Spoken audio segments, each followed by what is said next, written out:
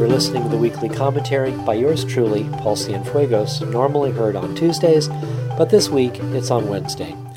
Yesterday in Salem, Oregon, there was a statewide rally on the Capitol steps in opposition to the LNG export terminals in Coos Bay and Astoria, and hundreds of miles of new pipelines across private lands, all being proposed by a number of large corporations. The rally was organized by the No LNG Exports Coalition.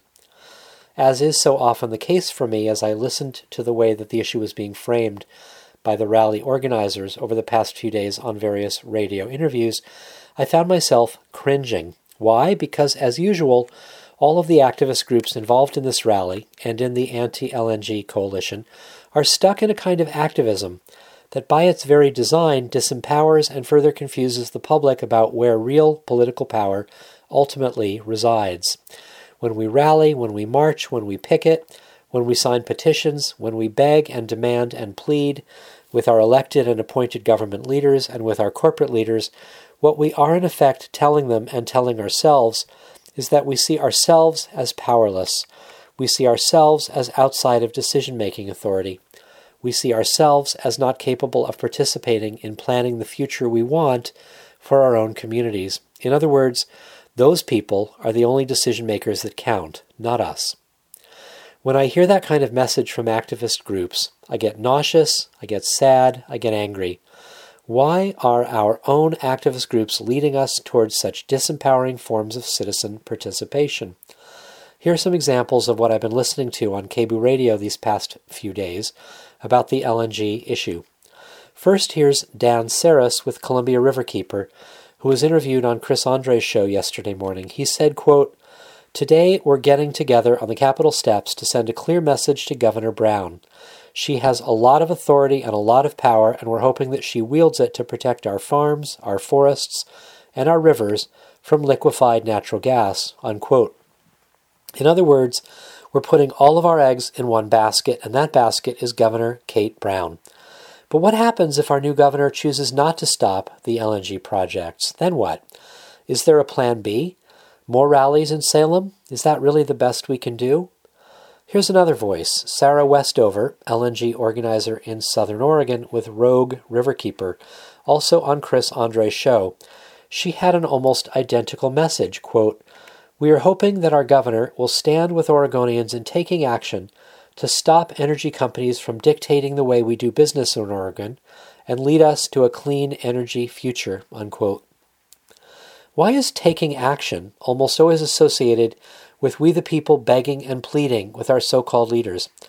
And is it really the best we can do, simply to hope that our new governor stands with us against the LNG projects? And why do the people of Oregon continue to allow energy companies to dictate the way we do business here? Does Sarah not know that energy companies only have the decision-making authority they wield because they exercise their corporate constitutional so-called rights in a way that trumps our rights? Here again is Dan Saris, the conservation director at Columbia Riverkeeper, being interviewed by Barbara Bernstein on Monday. Quote, "We're going to march to the Department of State Lands, and there people will share their stories about why that's an agency that's really powerful. Landowners will speak to the fact that they wish they had the authority that DSL has to say no. They can't say, 'You can't put that pipeline through my stream on my land,' but DSL can," unquote. Dan clearly doesn't realize that the Department of Public Lands, a regulatory agency, does not have the legitimate authority to force a private landowner to allow a corporate pipeline to be built across their land. The entire regulatory agency system was originally set up to shield corporate decision-making from an outraged citizenry, and here we have just the latest example of how well the system is working to further corporate interests.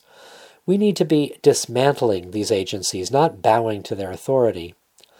And finally, here's a brief excerpt from the press release for yesterday's rally. Quote, "During the rally, the public will call on Oregon decision-makers to use the state's power to protect Oregon from LNG projects," unquote. Now hold on just 1 minute. The public will call on Oregon decision-makers to protect Oregon. Does this coalition not understand who the leading decision-makers are in Oregon? It's us. It's the people of Oregon. We are the sovereign people. Let's review the very first paragraph of our Oregon State Constitution. Article 1, Bill of Rights, Section 1, Natural Rights Inherent in People. We declare that all power is inherent in the people, and all free governments are founded on their authority, and instituted for their peace, safety, and happiness. And they have, at all times, a right to alter, reform, or abolish the government in such manner as they may think proper." Unquote.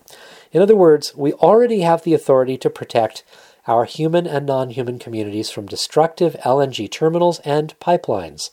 So let's stop begging and start deciding. Thank goodness there is already a model for us to follow. It's the community rights model. There are now active community rights groups in 8 Oregon counties that are learning to exercise their right of self-government. In Coos County, the Coos Commons Protection Council has filed a ballot initiative that would prohibit the proposed LNG pipeline and export terminal. It's called the Right to a Sustainable Energy Future Ordinance.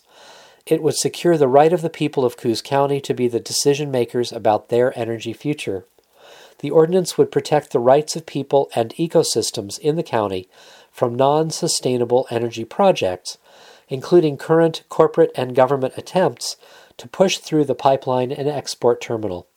It would not only prohibit the siting of such projects, but also prohibit the use of eminent domain, the taking of private property, on behalf of foreign and domestic oil and gas corporations. And the Columbia County Sustainable Action for Green Energy Group has similar plans. Their Sustainable Energy Future Ordinance will, among other things, prohibit coal and oil trains from passing through their county.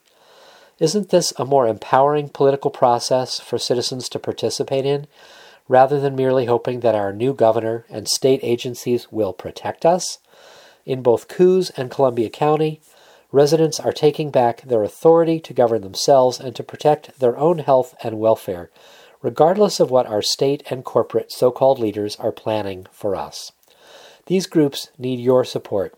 I encourage you to visit their website at cooscommons.org and at ccsage.org. That's ccsage.org. Wouldn't it be great if sometime in the not-too-distant future, conventional activist groups began to follow the lead of Oregon's growing collection of counties, working to pass community rights ordinances?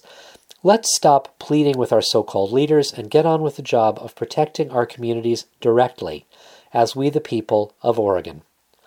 You've been listening to the weekly commentary by yours truly, Paul Cienfuegos.